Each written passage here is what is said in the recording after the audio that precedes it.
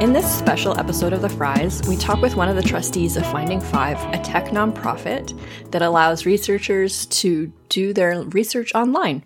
This is a sponsored episode, but I actually learned some things about how to do online research, and you might find it interesting too. If you've ever wanted to be a participant in social science research, you might also find this worthwhile. And Megan and Noah are longtime friends, which you can definitely tell from listening. Hope you enjoy.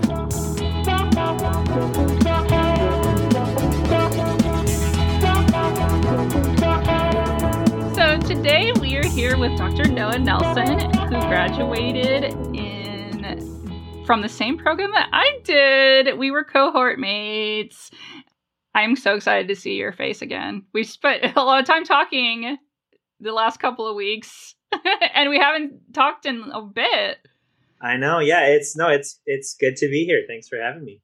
And we're here to talk about FindingFive, which you're going to tell us all about. Yeah, what is FindingFive? Yeah, I guess we should just open the floodgates with that, right? So I'm a volunteer with FindingFive. I'm on the board of trustees, so full disclosure here. Right. I have some biased opinions. But FindingFive is a platform that's it's an online platform that's meant to make it easier for researchers to do online research and just kind of reduce those technological barriers that a lot of people face in trying to do their research outside of a physical laboratory. So what kinds of barriers can there be? Well, the biggest barrier, I think, is if you're going to do a study online, you have to have servers. So you can rent them. I mean, it doesn't have to be a technological barrier. You can rent them from Amazon or Google, but they charge an arm and a leg, right? But you can also host a server yourself, but that's where it becomes a tech barrier, right? Because that takes know-how that isn't really the forte of a researcher who's just trying to learn something about how humans think and behave in the world, right? So one of the things we do is we have servers that we host and maintain and do all the maintenance on and make sure that they're powerful enough to run your studies for you. And you just have to design the study with us. That's it. This is so beyond me. So having a server, what do you mean? What does that mean to have a server to be able to run a study over the internet? See, exactly. Yeah. Why should you ever have to worry about that unless it's your thing? Right. So, I mean, really a server is just a glorified computer. It's a computer that allows communication over the web, right? And you can set up your own computer to be a server if you want to. It's a doable thing. But generally, when we talk about servers, we're talking about warehouses of computers that are specifically for this purpose. So I don't know, if you have a Google Drive or something, right? They just have warehouses of servers that are just places where that data is stored that are just constantly sending and receiving signals to say, does anybody need my data? Here it is. Do you have permission to view the data? Do you not have permission? Right. And that's pretty much all that servers are and what they're doing. But, they have to be maintained. They have to be monitored. They have to be encrypted if you have sensitive data on them. And all of that stuff can be tough for somebody who doesn't know what they're doing. So we handle that for you. Oh, so when you say something's on the cloud, it's actually on a server somewhere? That's right. Okay, yeah. okay. It doesn't actually live in a cloud. It lives on the ground somewhere. Yeah, on a server. Exactly. Although it would be fanciful if that were true. It would. Technically, FindingFive is a tech nonprofit. What does it mean to be a tech nonprofit? So nonprofit seems self-explanatory, but sometimes it really isn't. Yeah. Well, in our case, we're registered with the IRS as, our classification is 501c3, which I think is it's a nonprofit classification where you register with the IRS as a nonprofit. In this case, it's for charitable, scientific, or educational purposes is what 501c3 is. That's where we fit in. And really what it means is that since we're a nonprofit rather than a for-profit company, we don't have any shareholders or stakeholders to answer to. Pretty much we're just a team of weekend warriors trying to keep this thing going to make the lives of researchers easier, more efficient, better. Until recently, we were kind of just operating out of our own pockets. But I think we're at the point now where we're affording to keep the lights on without having to pay for anything ourselves, which is really great. And we're hoping to continue to expand and grow and improve what we can do. Yeah, I don't know that there's much more to it in at least the nonprofit side than, since we don't really answer to anyone that we don't want to, we just answer to the researchers who use our platform. So they tend to ask us for features and developments to make their studies run better, and we try to oblige them. And now at this point, we're expanding into, having more actual participants use our platform directly. In the past, our participants were recruited through other means, and it was really just the researchers we interacted with. But now that we're starting to interact with participants more, we also want to make sure we're answering to them and make sure that their experience is positive, right? That they're paid fairly for their time, that kind of stuff. So, that's the nonprofit side. And the tech side is really just that it's software that we're providing, right? Software and the servers that we're paying for to maintain the product. Can you give us an example of a kind of study that would be done on FindingFive? Oh, yeah. There's a lot of different things that you can do at this point. We've allowed the actual research that people have wanted to do drive the sorts of features we've developed. Early days, the kinds of things that FindingFive was really built for, and this is something that we still excel at, is anything that's a basic stimulus presentation kind of thing. So what this means is, like, you get studies that are often survey-based. So it might be, here's a question, provide your answer. There are a bunch of platforms out there that can allow you to do that as a researcher, some more cheaply than others. Most universities and other institutions like that probably have some kind of subscription plan with such a service that allows the researchers there to use it. So we haven't really focused on that kind of thing, although it's definitely doable on our platform. And we focused instead on things like naming tasks is a common thing. So you would say, present a picture, and the participant in the study would be asked to, provide a name or a label for that image that they're seeing. And these kinds of studies, sometimes they really, they often care a lot about how long it takes someone to respond, not just what their response is. So one of the things that's often manipulated by researchers in these kinds of studies is, like, I'm a linguist, for example. Megan and I are linguists, right? Well, actually, all three of us are. Yeah. So, I'll speak to what we know, which is, words, right? So you could present someone with a word and you'd be interested in how long it takes them to, let's say, identify whether or not it's actually a word of their language, right? So, like, one of the things that we know is really well established in linguistics is that, if I present you with a real word, you'll say, yeah, that's a real word, faster than you would be able to say, no, that's not a word, to something that's not in your language, right? Likewise, if I give you two things that are not a word, but one of them really could be, you're going to take longer to say no, because there's that part of your brain saying, is this a word? Did I just forget that this is a word? Right? And that's going to make you take longer. And so that kind of data is really valuable in, cognitive and behavioral sciences. And that's the kind of thing that FindingFive really excels at. Present a stimulus, measure the reaction time. The amount of time it takes for someone to respond, that's reaction time. So are you able to collect audio? Yes. So absolutely. Yeah. So we can, so that was sort of where we started, and we've expanded a lot. So one thing we can do is audio recording. So you can say, you can present, say, prompts to participants, for example, and then have them record themselves depending on the way you want your study to flow. Maybe you want them to have time to practice it and give their perfect response, and you let them re-record it as many times as they want to. Or maybe you just want them to, record for a short window, and if they don't get their answer in there, they're out of luck. They just missed that one, right? So we allow for all these different kinds of manipulations that involve recording audio. We also have a pretty new feature where they could, for example, take a picture of themselves if that's something that they need to do for the study.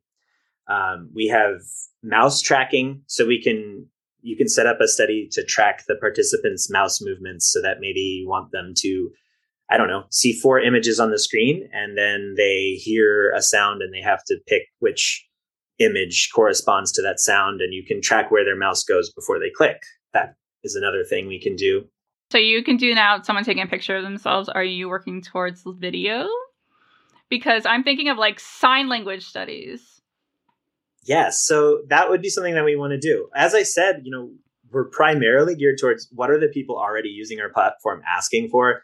And I've been a little bit out of the loop on the researcher interaction side the last couple months, but as far as I'm aware, nobody's asking for that right now. But we have it as kind of a plan to develop. It's just one of those things where it's like, we're going to prioritize what the person who's already using our platform wants to do tomorrow, rather than what we imagine people might find useful down the road. So, but that is something we've talked about. It's something that's on our list. And actually, one thing that we've talked about, but we haven't really implemented right now is instead of just mouse tracking, doing actual eye tracking. But it's very tricky with our kind of platform. The participants, when you go into a lab, you can get set up with like a very specific eye tracking system. There are eye tracking, there's eye tracking software out there that you can use from, say, like a laptop webcam, but it's not very good, right? And we've generally tried to steer clear of anything that gives you suboptimal data. So when we've decided to implement something, it's because we are confident that the data you're going to get is publication worthy data. And, we're not quite there with the eye tracking yet, but it's something we keep monitoring, right? How are the cameras getting better? How is the face recognition software getting better to identify fine movements of the eye and get a better sense of where they might be looking in the camera? That kind of stuff. But these are all things we're always thinking about for the future. You said that you're thinking about how you interact with participants now too. And as a participant, I'm imagining myself as one. I just thought of a question as you said that. What are you doing with the facial recognition stuff, the data that you collect from me? Oh yeah, no, that's an awesome question, right? And an important one. So for the picture thing, right, that counts as personally identifiable information. If you're taking part in a study that's asking you to take a picture of yourself, that's definitely personally identifiable, right? Now, we don't do any processing or facial recognition stuff at all ourselves, right? But it may be that the researcher's research agenda involves something along those lines. So the kind of thing that we do is we say, look, if this is the sort of study you want to make, one of the things that we're actually working on right now is setting up a process for ensuring that information of how, what you're going to be asked to do and how that data could be used by the researcher is accurately, relayed to you as a participant, right? So in a lot of cases, we rely on the researchers for this kind of thing because we already have institutional review boards and other mechanisms and systems that are in place to make sure that people are doing responsible research when they do this stuff. And, so right now, all that we do is say, like, did a review board approve your research, right? Is it okay? And then if there are certain features are being used, such as audio recording or, picture recording or anything like that, you're told this may be part of the study. Please don't forget that you can leave the study at any time if you're not comfortable with it, right? Which is always the case in this kind of research. So right now, that's what we do because we don't process any of the data. We just give it to the researchers.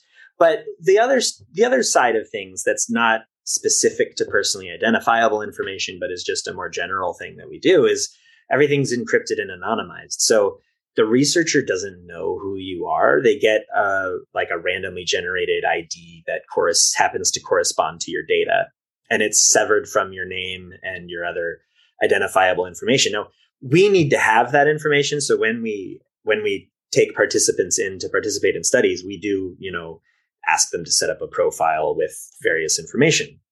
But that data is kept entirely separate from their participation ID so that, there's really no way for anyone to say this data belongs to that person, other than, as you pointed out, when you do have personally identifiable information that's being collected, someone who really wants to could find a way to try to leverage some, facial recognition software to find out who you are. And that's just something that as a participant, you have to gauge. Like, am I comfortable with that risk? Knowing that really, the researchers don't really have that agenda, I don't think.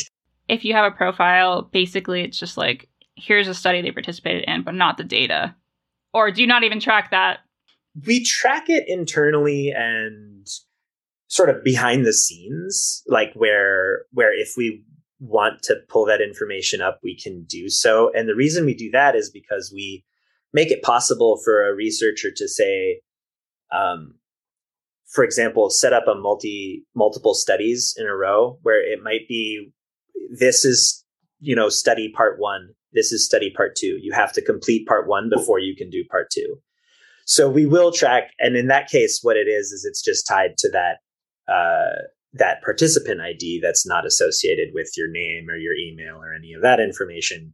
But we also do keep records that make it possible so that if a researcher needs to, and they set up the study to make this possible and the participant agreed to it, all of these criteria have to be met for this to happen, then we can provide them with emails for participants in order to say, I don't know, deal with an issue if there's like a dispute about payment or something like that. We have some of that information that we hold on to for a limited period of time to make sure that those kinds of things can go on. But yeah, I mean, with any kind of data like this, I mean, in my experience, outside of online research, right? Anything that you can do as a researcher to keep the identities of your participants secret from yourself, let alone anyone else, you want to do, because you're really just running the risk of, corrupting and biasing your own data if you know too much about who's providing it, right? And researchers aren't really in it to learn about an individual person. I mean, in any research I've done, I've never cared what an individual person is thinking or doing. I care about trends and patterns that people share, right? And so knowing who it is that gave me this data point or that data point doesn't really help me learn that.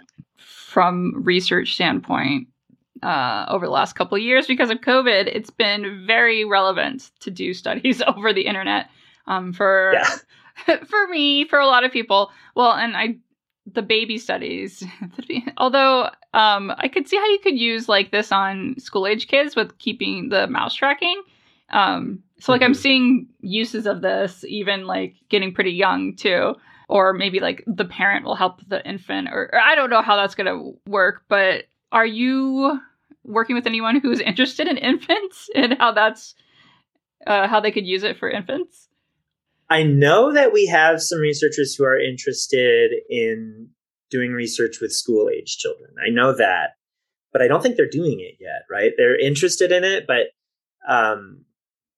there's a very legitimate kind of concern with this sort of stuff when it comes to anyone who's under age, I think it's age 13, because you have certain laws about the collection and storage of data where, there are products and services that are, online technical products and services that technically no one under the age of 13 is supposed to use without, explicit oversight from a guardian. So that's the kind of thing that it does complicate it, but I don't think these are impossible barriers to overcome. We just have only actually just now, as we've started to kind of expand the participant side of what we're doing, really begun to grapple with these issues. So we have some researchers who are wanting to talk about these things with us, but I think their targets are not infants. They're older than that.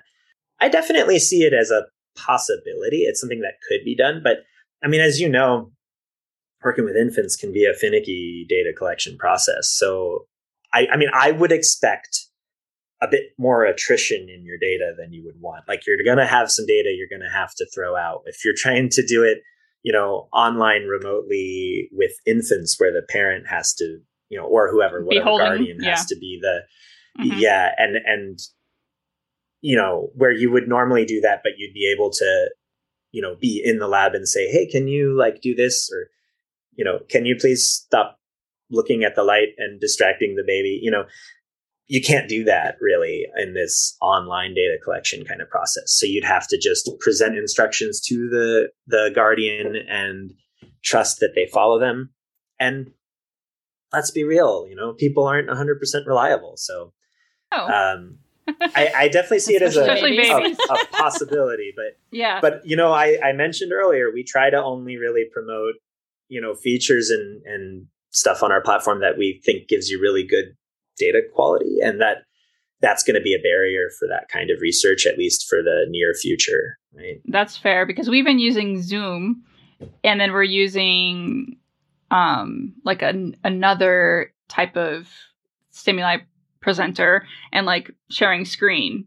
And then, so like we still have to see, like we have to validate data. Like this is going to be a thing in infant research to validate the data we're getting over Zoom, but we definitely are collecting it.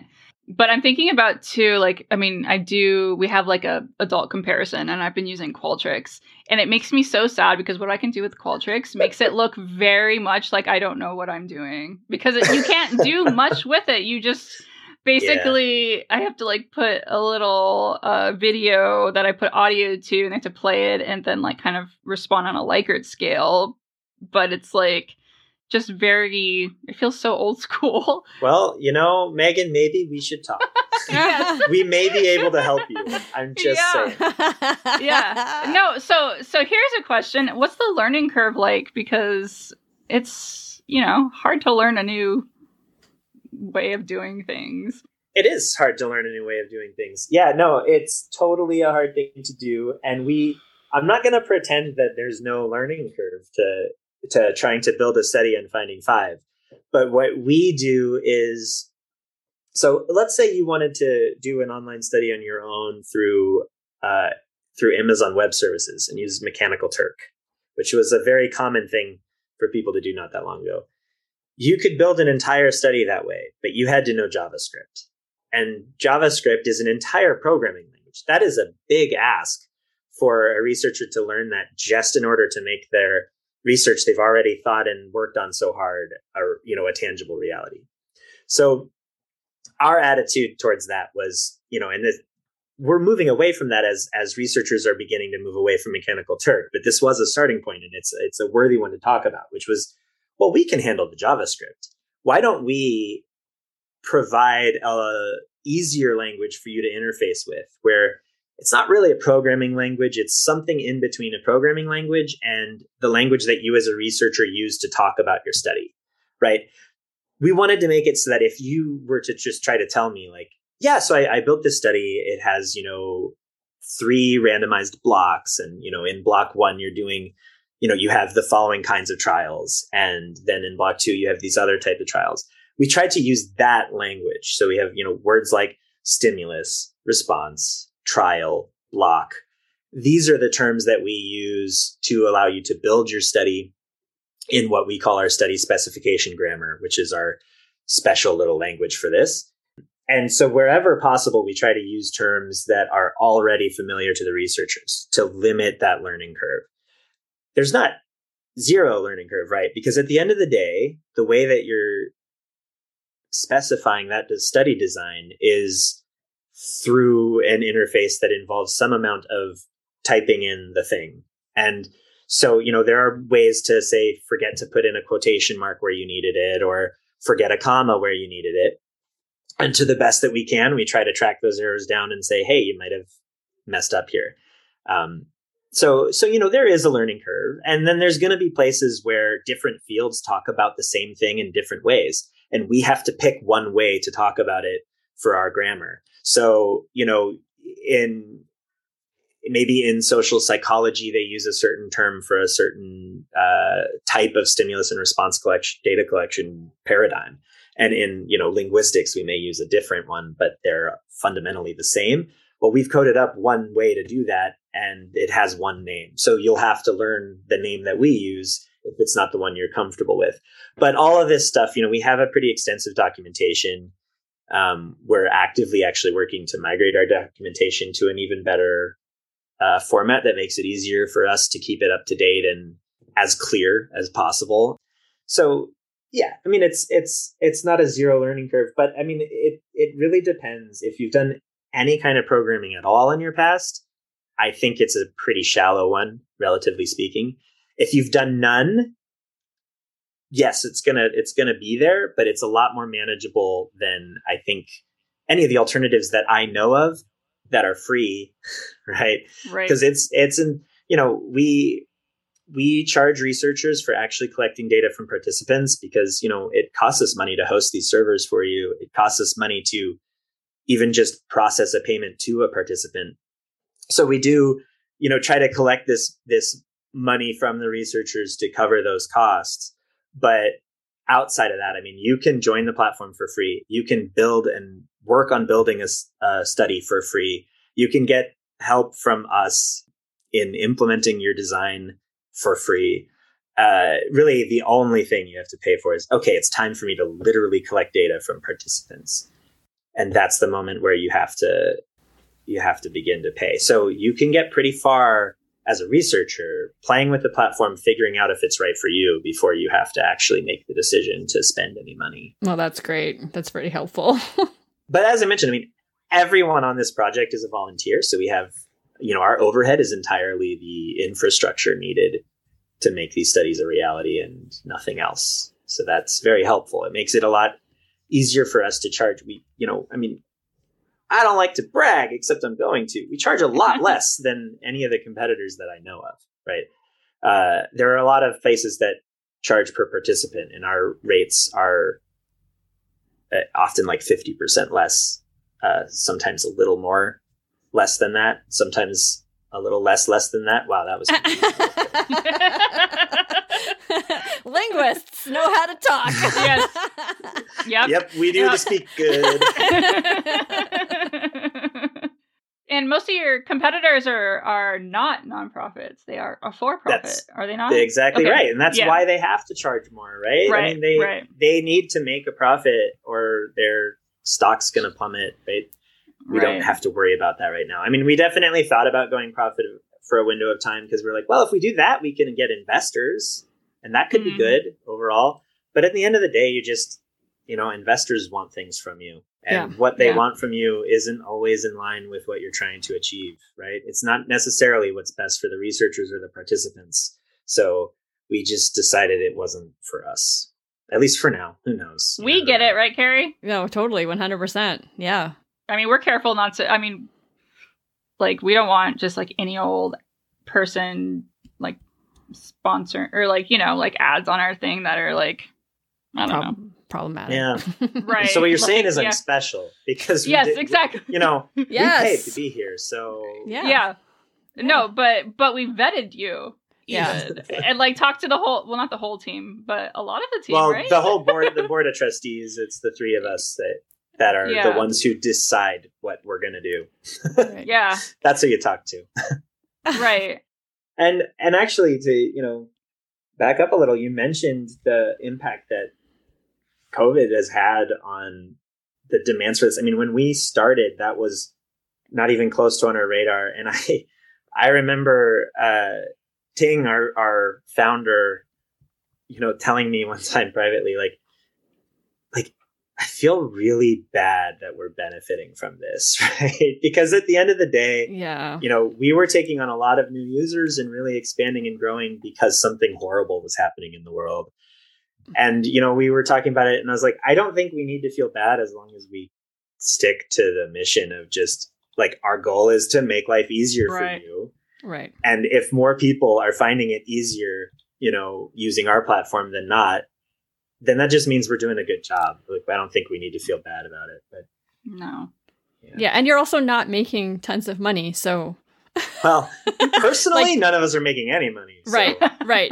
But even the company as a whole, it's not making tons of money. It's just making a little bit to keep the doors open. Yeah. And obviously enough for us to sponsor programs that we believe in. So you're one of the, elite crew of 2 podcasts, I think, that we could afford to sponsor. That's actually pretty amazing. Yeah, that is. And we do have a lot of faculty and professors and people who do research listen and grad students podcasts. Yeah, exactly. Yeah. And I mean, I would hope, selfishly, but also just kind of because they clearly are the kind of people who are curious about this stuff. I would hope there are some listeners who would consider participating in research because, obviously we we can't learn from the world without people participating in these research studies, right? That's the most important part of any of it. And also, we know, the three of us, that, the research that you're doing in the pre-online research era, your population of people you're pulling from can be very limited, right? Yes. A lot of times it's just weird. Who is attending this university, right? And even then, you sometimes still get bias, like where that, I don't know, white kid is more likely to participate in the study than anyone else. So, and I'm not saying that those kinds of things go away when you do your research online. It's still there. It's still something to be concerned about as a researcher. Is my data representative of the population, or is it representative of people who go online to do studies, right? But I think it's better than what we were getting in the university. And that's part of why we have this mission. Psychology has been acknowledging this for a while. Linguistics, I don't know if we're really acknowledging it fully yet, but we have replication problems where we have studies that we can't repeat and get the same result. And that means that the study wasn't as good as we thought. And one of the reasons for that is because the populations that a lot of these studies have been done with are so homogenous. And it's just, that's not reflective of reality. No, think about the infants that would come to the lab. You have to have parents or caregivers that are able to come during the day, during a week. What kind of privilege do they have that allows them to do that? Yeah, Carrie said weird. So the weird population, it's acronym. So Western, Educated, Industrial, Rich, Democratic. This is where these people, we have a sampling bias. And one of the first things you learn about research is you need to have a random sample. Nothing's random. That is very much a utopic idea. And also it's even worse than that because the age range tends to be 18 to 24-ish. So it's you're also just capturing this time of life that's not super representative of people's lives. Yeah, exactly. Yeah. And the prefrontal cortex isn't even fully developed. How does that affect it? Yeah. Good Come point. on. Just a little. It's gonna affect it a little. Yeah. Yeah. Right. Point. Yeah.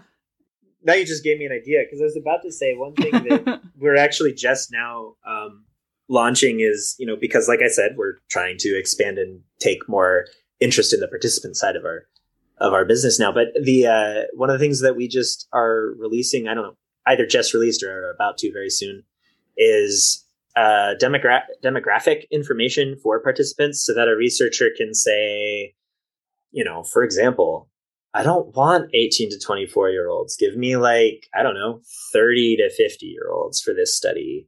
Or even do something for this group, I want, 20 to 30-year-olds. And for this group, I want 30 to 40-year-olds. And for that one, I want 40 to 50-year-olds, because I actually care about the effects of age in this study, because guess what? It probably matters. So that's that kind of stuff. So, age information, which is bizarrely in other programs that I'm aware of, that other platforms that let you do this stuff, you specify the birth dates for the participants you want to recruit, which to me is crazy. So we just have you input an age and we calculate the birth date for you. Right. Because why should you need to do that? And then that way, if someone, because the birth date that's going to give you 20 to 30-year-olds is going to change over the course of a month that you're running your study and gathering data. So we can also roll that date along, so that if someone's birthday happens to fall in the middle of that month, they better have joined on the right side of that birthday to fit into your data pool. We've also got things that we're putting in there, and this is self-report by the participant, by the way, they fill this in themselves, but gender information, for which we have a great number of categories to try to capture different possibilities. Language background, right now it's a pretty limited set of demographics that we can use, because we picked, okay, what are the things that we know people are going to, researchers on our platform are going to care about for the studies based on the researcher population that we're familiar with, right? Which, let's be fair, are just the more vocal ones using our platform. Right. So we started kind of bare bones. Let's start there, make sure it's working, make sure it's good. And we are hoping to continue to expand it beyond there I think so. I think we have, language background, age, and gender. And then I think sexual orientation is another one that we have in there. And I kind of feel like I'm forgetting one, but that gives you a sense of the kind of stuff. And then since it's all self-report, a person can choose to fill in some of that or none of it in their profile. And of course, if you don't fill it in, then a researcher who's specifically looking for, I don't know, LGBTQ plus, someone who's in the age range of 40 to 60, and you haven't reported your age or your gender or your sexual orientation, any of these kinds of things, you won't be eligible for that study in that case. But we also try to, we try to toe the line. So we make it so that if a participant is looking for a study, they might get an opportunity to be told, hey, there are studies out there that you could be eligible for if you wanted to fill in more of your profile. Because, on the one hand, we want them to know that there's opportunities for them. But on the other hand, we don't want them to feel pressured to give information they don't want to give. So absolutely. I love this because I've been thinking about, psychology and cognitive science, just this world that you and I are familiar with, Noah, certainly. The research is obsessed with generalizing to the point where if you look at studies, sometimes they don't report demographic information. Again, if you're 20, someone who's, queer and they're 20 versus 60 are going to have very different experiences depending on what you're looking at. So you want to look at the difference, right? So the fact that psychology has a problem with trying to generalize when we mostly have this sampling bias, it's like we don't really know what we could possibly know. So it adds to the value of our science by being able to open up and look at specific demographics. Right.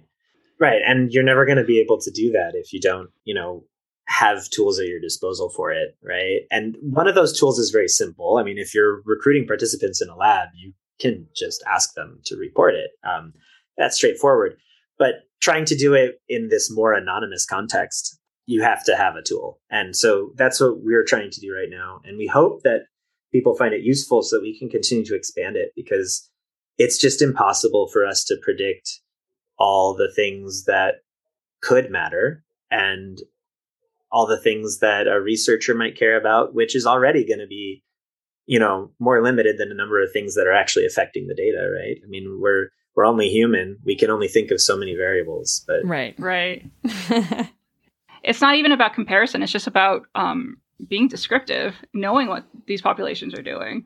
Yeah. And I mean, to be really fair to, researchers and research in general, that can be a difficult thing to do, because the more you, not the best choice of word, but the more you segregate the populations of, that you're working with into these smaller and smaller categories, which is probably a fair thing to do. I mean, they probably have differences across these different categories, but the more you do that, the smaller the set in any given group you're going to have. And then you just don't have enough data to learn anything meaningful. At a certain point, you're just saying, how is, Tim different from Sally, right?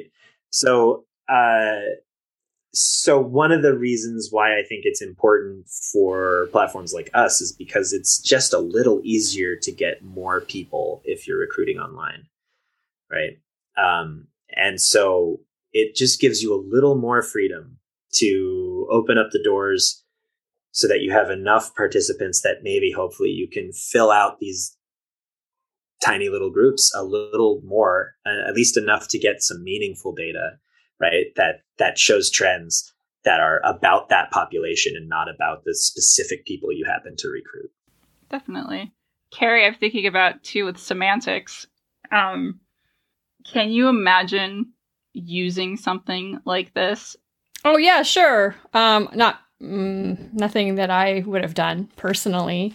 But as a semanticist, what could a semanticist do with this stimulus response or kind of online platform? We'd probably want to have some kind of storyboard or some kind of visual and say are you which preposition would you use in this instance, or I don't know. I could totally imagine semantic uses of this. We have, I think, had some studies that researchers have done on our platform using storyboards, I think. Yeah. Yeah, you basically have to use storyboards because you need so much context to do like real semantic, like when you're really getting into it, like the distinctions between certain things. You really need a lot of context, and so storyboards can really help with that. Oh, can you present video?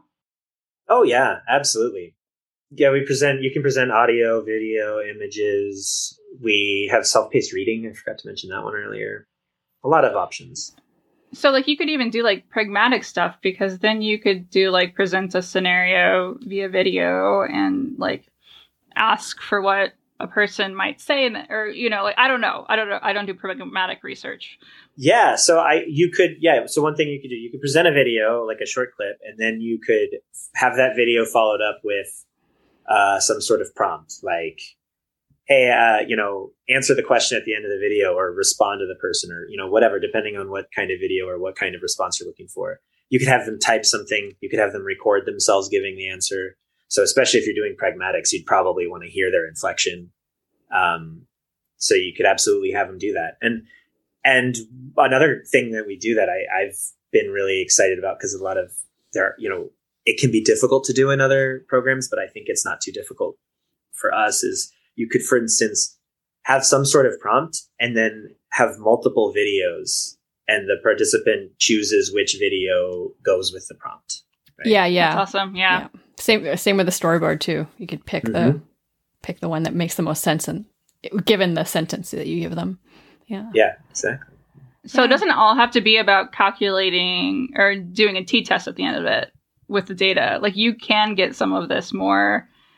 I mean, we leave all that to the researcher, right? Right. Yeah. We collect the data, we give you the raw data, and you process it however makes sense. And sometimes that's going to be t-tests and f-tests and similar things like that. Other times, some researchers, and I think this is, for example, you were talking about similarities. This is a great way to look at similarities, is to do more Bayesian models of statistics, like, rather than, because, if you're trying to say, is X not different than Y, it's a difficult thing to do in the traditional, like, is, p-value kind of null hypothesis testing. Whereas in a more Bayesian style framework, where you're actually just looking at, the patterns of the data, not in terms of does it or does it not pass some magical threshold of significance, but rather just how much do these populations of data overlap, and that kind of thing. That can be a more powerful tool for looking at similarities. So all of that stuff, totally up to the researcher, because we, at least as of now, don't have any like data processing involved in what we do, or statistical processing. That's going to be all on you, but that's the stuff that you learn how to do as a researcher, right? Yeah, so should give the promotional code? Is that what we should do? Yeah. Oh, yeah, we do. We have a promotional code. Cool.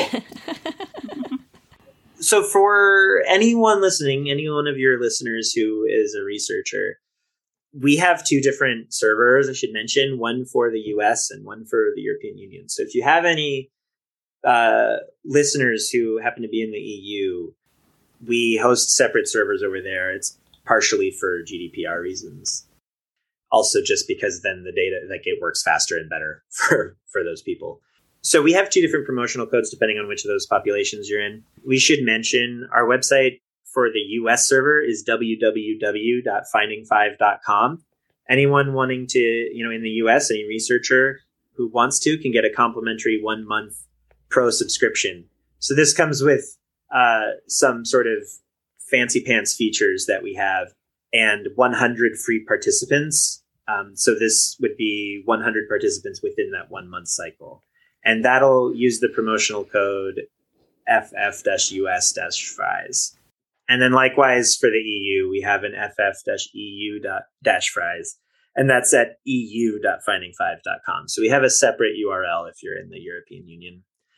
But if your computer's IP address is in Europe and you try to use the US one, we will ask you to confirm that you actually want to do that, because we're like, hey, did you know you're in Europe? So what about people who are in Australia or New Zealand or Africa or whatever? Would the US one be the one they would use, or? They could use either. I would probably just use the US one. Because it's easier to remember www. I think. Yes, that is true. Yeah, and I mean we have some researchers. I actually don't know if we have any in I don't know, is Oceania the right term for Australia and the neighboring areas? But we do have some in Asia and South America. I don't know if we have any in Africa right now. But yeah, we do have people using the platform in those areas. So I believe they do use the US server mostly. Okay. Which, remember, is just a cloud, right? Yeah, it's just a cloud up in the sky. And when it rains, your data might get leaked, Yeah. And importantly, toy with it before, mess around with it before you put your code in, right? Yeah, so I talked earlier about how everything's free up until you try to recruit participants. So I do not recommend wasting any of your free time until you're really ready to run participants. And that way you have a full month to gather whatever data you want to do and still have it be free. Right. Amazing. And they use these codes until August 31st. Yes, that sounds right. I'll trust you. That's what it says. At midnight Eastern Standard Time. Which is probably right on. It's probably Eastern Daylight Savings time. Right. Oh, yeah. Damn it. It's not your fault. It says EST. It's not your fault. No, that's our fault. That says EST for sure. Yeah. This is just a pet peeve of mine, because once I moved to Arizona, it really mattered whether it was standard or not. No, I know. Yeah. Well, it was fun talking to you, Noah. Yeah, that was really fun. I learned a lot. Thanks for having me. Yeah. Yeah. Thank you. And don't be an asshole, everyone. In your research, just do the best you can. That's all we can do. Exactly. That's all we can do. The Vocal Fries podcast is produced by me, Carrie Gillen, for Halftone Audio. Theme music by Nick Granum.